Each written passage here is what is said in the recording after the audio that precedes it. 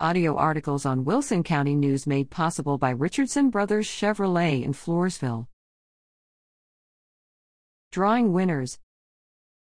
Recent winners stopped by the Wilson County News office to receive their prizes donated by local businesses after participating in WCN's Christmas Shopping in the Country promotion.